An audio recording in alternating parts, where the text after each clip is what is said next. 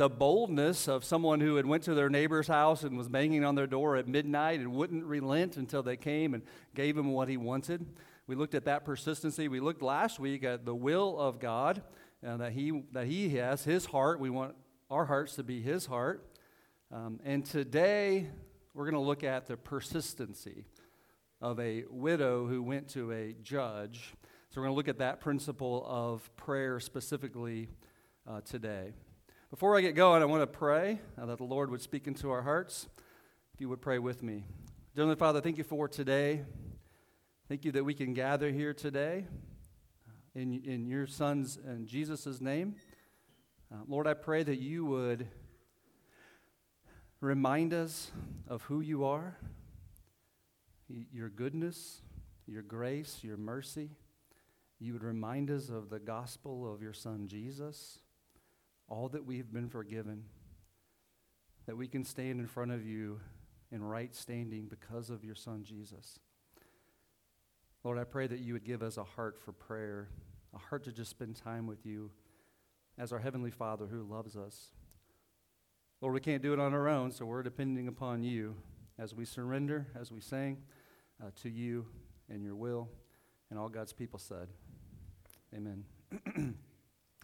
Not sure if you knew this about me. I always read like the points on preaching is never be the hero of your own story when you preach. So I don't like to talk about myself too much, but I don't know if you knew this about me, but I grew up on a farm in southern Missouri on a gravel road, and across the gravel road from me was my grandparents. And my grandparents actually had 17 kids, and 2 had passed away early, so they raised 15 kids. My mom had 5 siblings, and so I had a lot of brothers and a lot of sisters. And I remember that I would eat at my house, at my parents' house, and I'd go across the street and I would eat at my grandmother's house as a growing teenager. So any hungry teenagers out here, you eat a lot? I see some out there. So I got to eat twice, and so I was never hungry when I grew up. But as I pictured my grandmother's kitchen, there was always 2 things on the floor.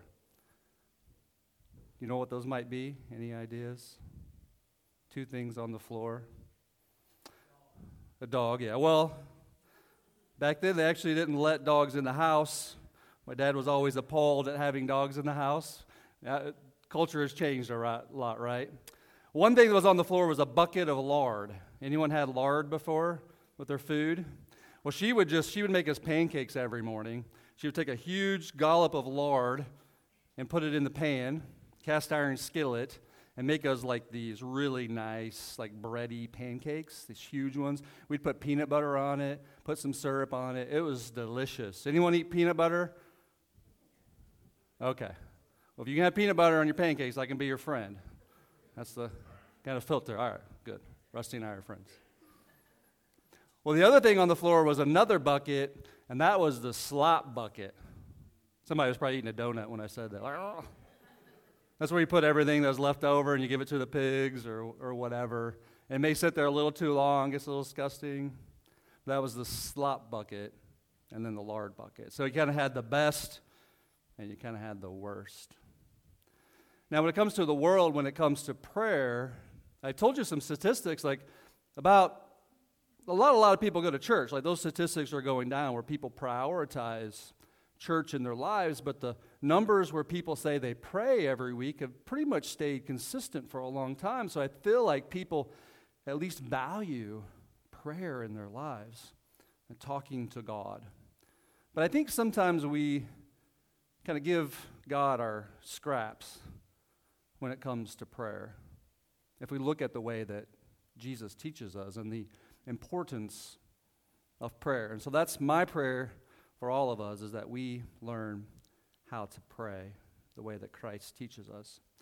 I told you that I took some of it from this Christian disciplines for the Christian life, these principles for the Christian life, and I was taking some of there, and I was reading through there, and it says there are all these different ways on why we don't pray. One of it is just saying we just don't add it to our lives. It's not a routine. It's not consistent. It's not a discipline that we have, and I fall in that category a lot of the times as well. Or we think that God won't answer our prayers. Or maybe he doesn't hear us. Or maybe we feel like God is distant sometimes in our lives. Or maybe we've forgotten the power and the goodness of the gospel of Jesus, which should drive us to our knees to pray anyway, right? So some of those things is what this book says that keeps us from praying. But one of the things that I really noticed in there that really stood out to me was that it says we don't pray because we haven't been taught to pray. I thought, well, gosh, as the pastor of True Life Community Church, I don't ever want to be in a situation where you feel like you've never been taught how to pray according to the Bible. And so that's what we're going to look at today. You've heard me say in the past, as we're going through this series, there's really no wrong way to pray. Now, in my mind, I'm thinking, as we, as Christians, as believers, that put our faith and trust in Jesus, that we pray to the Father, as Christ teaches us to. If we're doing it that way, then there really is no wrong way to pray. And I'm not going to say, I don't want you leaving here today thinking there's some magic formula or anything like that to get God to answer your prayers. It's not what I'm saying. But there are some principles that we can learn from what Jesus teaches us how to pray. Because we see in Luke chapter 11, verse 1, where Jesus' followers ask Jesus, hey, would you teach us how to pray? Just as John the Baptist's disciples were taught how to pray. And so there are some things that we can learn. Like if the disciples that were following Jesus asked Jesus how to pray, and Jesus taught them how to pray, then clearly there are some things that we can learn about how to pray. Now, if you want to learn how to pray really, really quick, just help your teenagers through a learning permit how to drive. Now, that will drive you to quickly pray and pray all the time. Anyone got an amen on that one? So Natty has his permit. He's doing great. Good job, Natty. Kelsey did pretty good. Now, our older two, that was a different story. Now, we had four-wheelers and stuff on our property. I just assumed they knew how to drive a car. You would just assume. I grew up on a farm. I knew how to drive since I was like 10. So you just assume you know how to drive.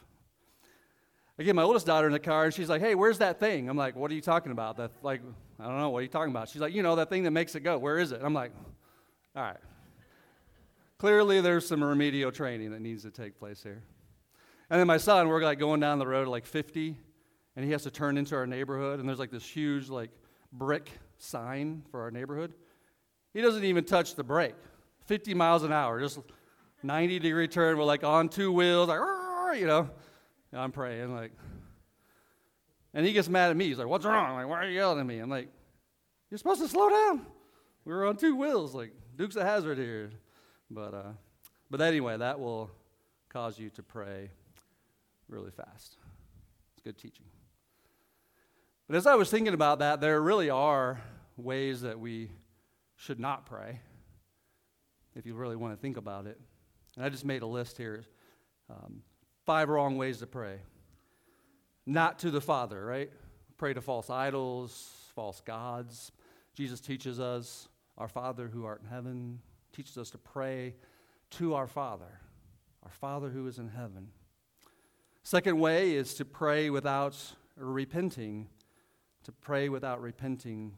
Jesus Christ. Like, not to pray, we have to pray in Christ's name because Christ is the one who sacrificed. He's the one that we can go to God in the first place because of our repentance and our forgiveness of sins. So we should pray through repentance and in Christ's name. We should pray thankfully. We should have thankful hearts for all that God has given us and gives us, right? Have a thankful heart in front of the Lord. As we're going to learn here, to pray in faith, to be persistent, and to have faith in our prayers. And then the last, we're going to learn about this next week with the Pharisee and the tax collector. One of the shortest stories that Jesus tells, but one of the more impactful for me is the Pharisee and the tax collector. So to pray humbly in front of God. So back to the not in faith, persistent prayer. Luke 18, verse 1 through 8. And he told them, this is Jesus, in telling his disciples, a parable to the effect that they ought always to pray and not lose heart. Verse 2. He said, In a certain city there was a judge who neither feared God nor respected man. And there was a widow in that city who kept coming to him and saying, 'Give me justice against my adversary.' For a while he refused. But afterwards he said to himself, 'Though I neither fear God nor respect man, yet because this widow keeps bothering me, I will give her justice, so that she will not beat me down by her continual coming.' And the Lord said, 'Hear what the unrighteous judge says. And will not God give justice to his elect, who cry to him day and night? Will he delay long over them? I tell you, he will give justice to them speedily. Nevertheless, when the Son of Man comes, will he find faith on earth?'" Now we know, as we probably all had an English class, like the beginning and the end are important. We talked about last week a chiasm and how that's important, is how things were structured in the Bible and how they thought reading through things. But if you kind of fold the front, the beginning, and the end, we hear about persistency, but we also hear specifically about faith that Jesus talks about. Sometimes parables that Jesus say, we need to meditate over those and pray over those, or maybe look at some commentary or ask someone else about those. But here specifically in this one, Jesus and the Bible is clear about what this parable means. In verse 1 it says, "And he told them this parable to the effect that they ought always to pray and not lose heart." To not lose heart. And he tells the story about how this lady was persistent in her prayers as an example of her faith, how she kept going, and how we as Christians should keep going to the Lord and being persistent and being faithful to believe that God is going to answer our prayers. So I ask the question then, why do we keep praying to God when it feels like he's just not answering our prayers? Anyone ever been there before? You don't have to raise your hand. You just keep praying and praying, and God, it just doesn't seem like you're ever going to answer my prayers. I don't always know the answer to all the questions, but I do want to remind you of why we continue to go to the Lord. Because of his character. Because of who God is. He is loving. He is kind. He is all-knowing. He is all-powerful. He wants to work all things for good for those that love him and serve him. Because we know that about our Heavenly Father, we keep going. We keep asking. Because he is our Heavenly Father who loves us, and he wants the best for us. Persistently praying shows God that you're serious about your requests. Like if Natty comes to me and says, "Hey, I want this Xbox subscription," I kind of ignore it. I'm just like, I don't have to deal with that right now. But if he keeps coming back, like, "Hey, this is important to me, like this is my friends are doing it," and all these criteria, like eventually I'm going to be like, okay, this really is important to him, and it really is important to his relationships and all this. And so persistency really lets God know that we're serious about our requests. And as we wait on the Lord, it grows our faith. Like, I've waited on the Lord for so many things I didn't think he'd ever come through, and then he comes through, and man, it just blows my faith out of the water. It grows our faith. It also lets us be more thankful. Like, the longer you wait for something, right? So when Natty is asking about this subscription, this Xbox thing, whatever, like eventually I do give it to him, he's more thankful. Just more thankful. It's not like Oprah, like you get a car, you get a car, you get a car. Like, you got to wait for it. Like, God wants to give that to you, but it's a process, right? If we just all get a car, we're not going to be thankful for it. It's part of it. Is anyone like me when you sit down to pray, you got a little ADD going on, right? Too broke to pay attention. Like, I'm just sitting there and my mind starts wondering, Chuck Norris, could he beat Bruce Lee in a fight? Did I pay that bill? What's the weather going to be like tomorrow? I mean, my mind's just all over the place. And it's hard for me to, focus. One of the things that we've been learning specifically around prayer and to help us to focus, bring it in, focus. I use the acronym, maybe Pujols could again. I want him to come back next year, maybe Pujols could again. But the M is for meditate. We've been learning about it. We're going to look at this again. Meditate. It's really important. And then P is praise God. As we meditate on God's word, that's the key. As we read God's word and we meditate on it, we praise God based on what we learned. Like right now, we could meditate on these verses and say, God, thank you that you want us to continue to come back and have that relationship, right? Some of the praises that we could do. And then we confess, like, God, I'm sorry. I just ask you this one thing and move on. Sorry that I don't make this a priority in my life.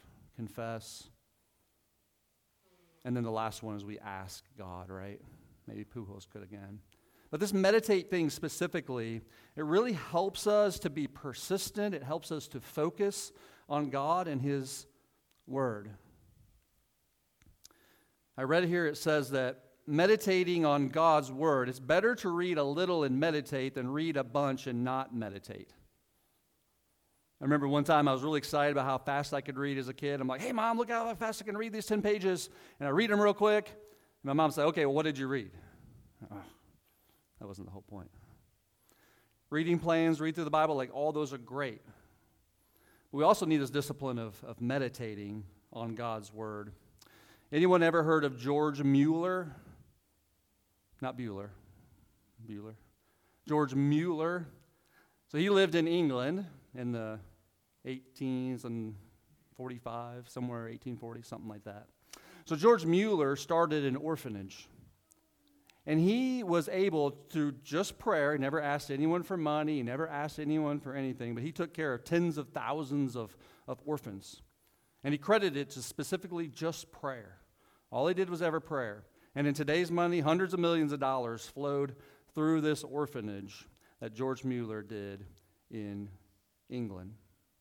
One of the things I was reading in this book, specifically about George Mueller, and the author and George Mueller would say, I credit it to just the sovereignty of God. But there are some principles that are transferable to us, and I'm going to read those to you. If you would just stick with me just for a minute. I think this is important. I got a lot out of it.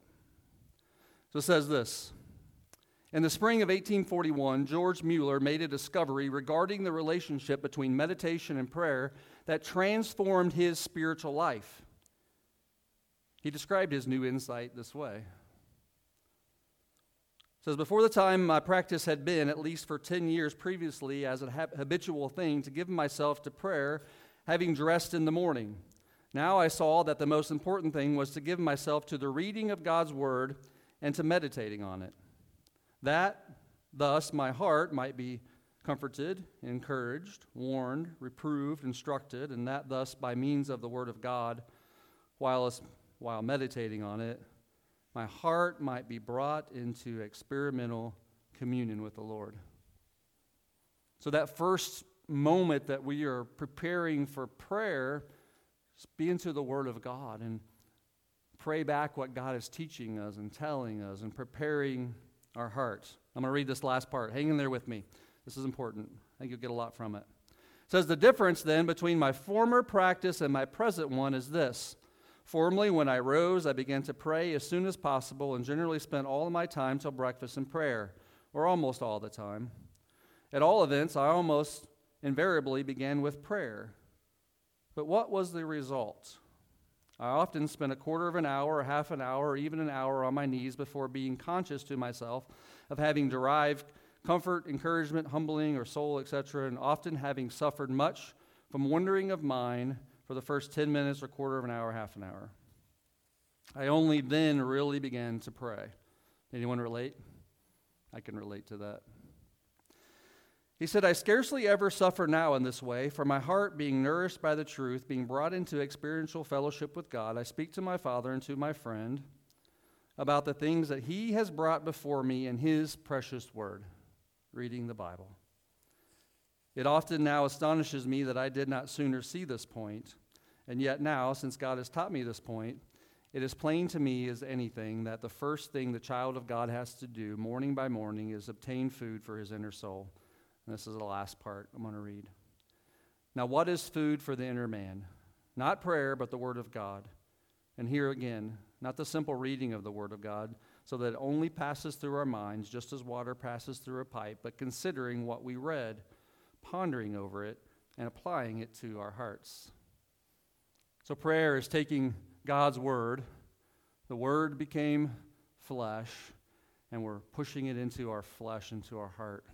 We're praying it, the Word of God, to ourselves and back to the Father. Martin Luther said this, "As it is the business of tailors to make clothes and of the cobbler to mend shoes, so is it the business of Christians to pray." I heard this quote. It says, "Prayer is not a duty, but a privilege." But a privilege. Last George Mueller quote, he said, "If we desire anything for God's glory, we should pray until we get it." We should pray until we get it. You see, I was born into a family, didn't have much choice. God didn't ask me what family I was brought into. And I was born into this family and go to my grandmother's house, and she was very persistent in me eating. Like, you were not leaving this house until you ate something, and she always had food out on the table and was very persistent. I didn't get to pick my grandmother.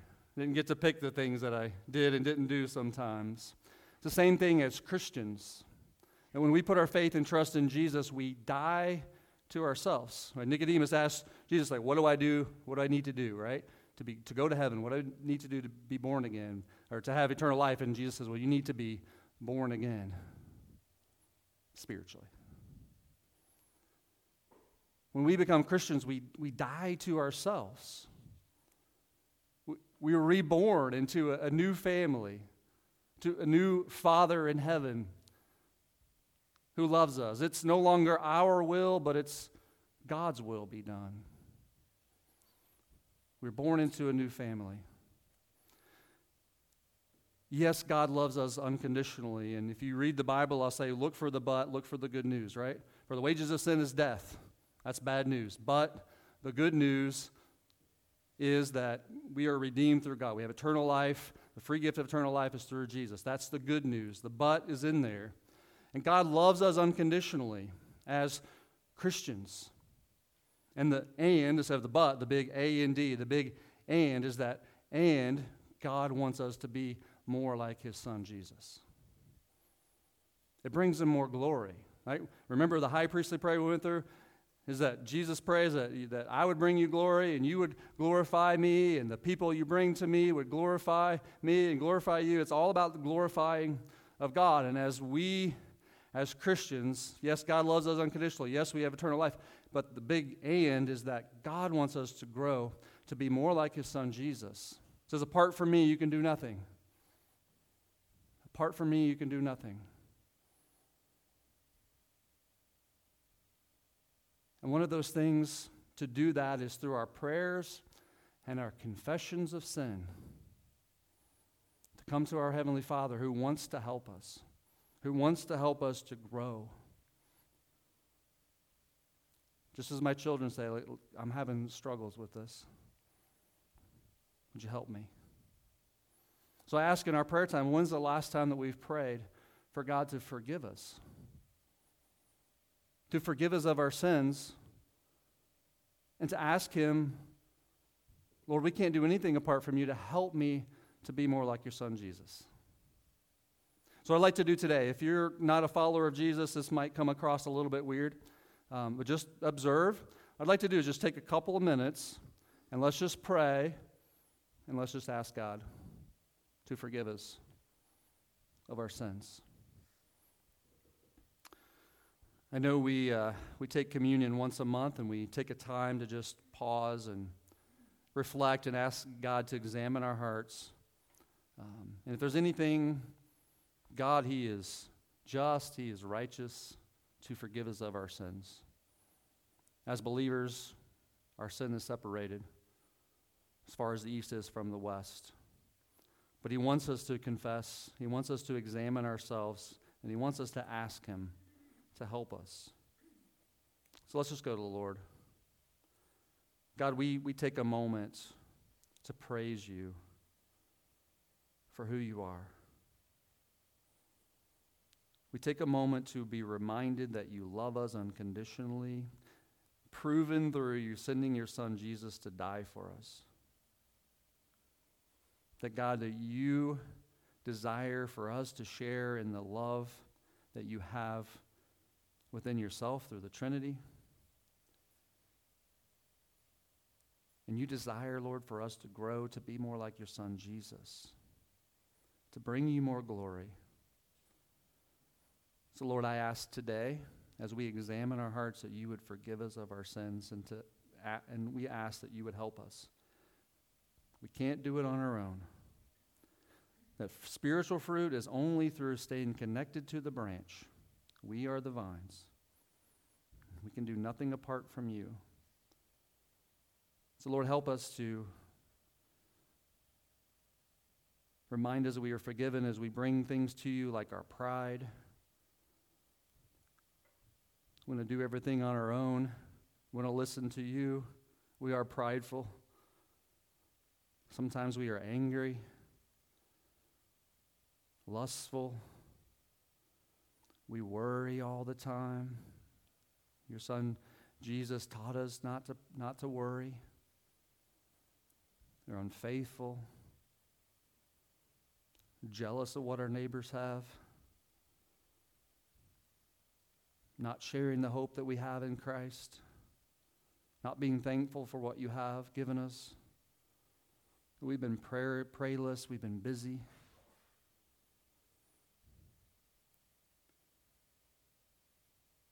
Lord, your heart is for us to depend upon you, to seek you, to follow you. So, Lord, help us to lay these things at your feet.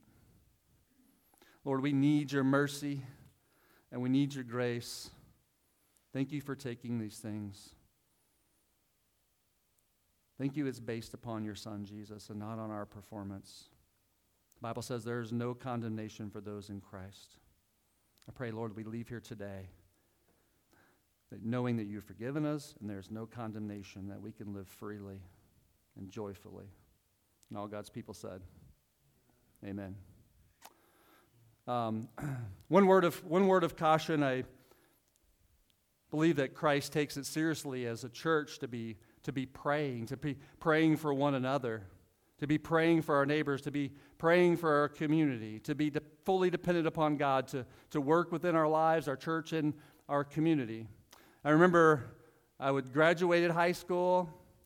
I was without a job, which was kind of rare because my dad was very serious about me working. And it was like 2 days without a job after graduation. I'm like, I'm going to hang out with my buddies. We're going fishing. We had all these plans. And my dad would wake me up by slapping my foot, which just drove me crazy. It would make me like fighting mad to slap my foot. But it's how he woke me up. And so he like slaps my foot. And I'm like, why is this old man waking me up? I'm graduated. He said, son, you better go get a job or this world's going to leave you behind. I don't know what it was about those words, but it really motivated me to go get a job. Probably didn't want to get slapped in the foot again. But anyway, this is my dad's word. And it really struck home to me when my dad said that. And it made me wonder, I was thinking of that story, and it made me wonder about Christ. And again, this is not about obligation. This is about the love that God has for us in our church and our community. But that if we're not praying consistently that for each other and for our church and our community, that Christ could leave our church behind. I mean, look at Revelation chapter 2, the Ephesian church. Jesus says, yeah, you're working hard, you do all these things, but you've forgotten your first love. You've forgotten Christ. You've forgotten the love that He has for you.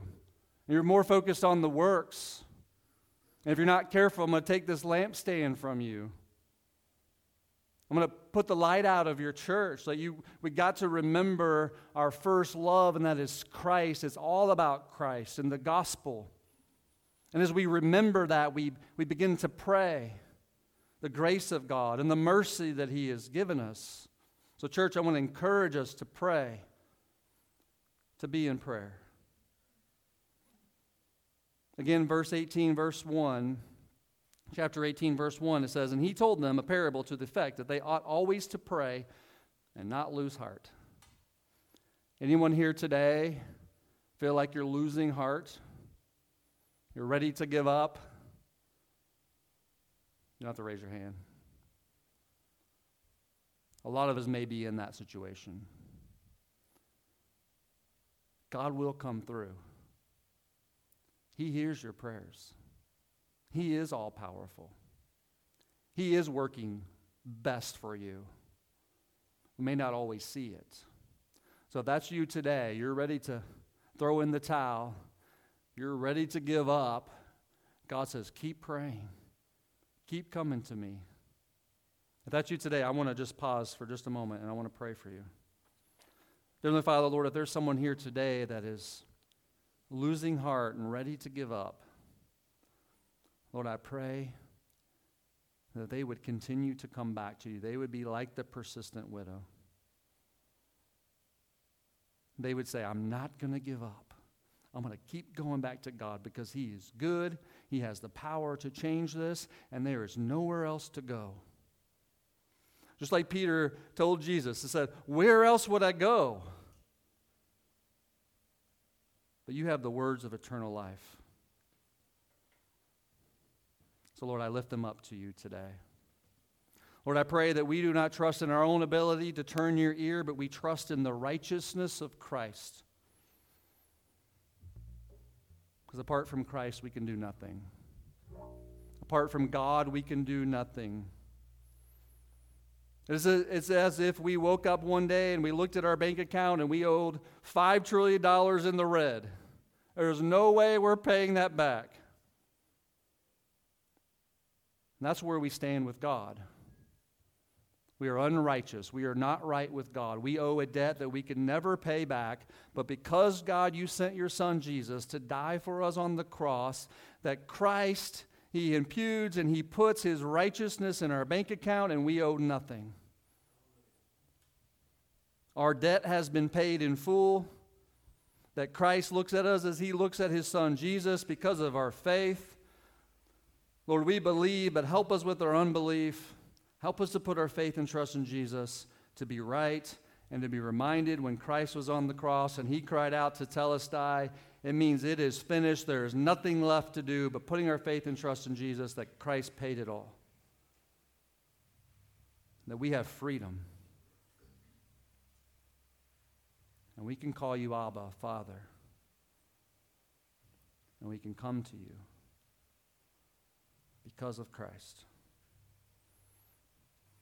And that is the gospel. That is the good news. And that should propel us all to pray. All God's people said.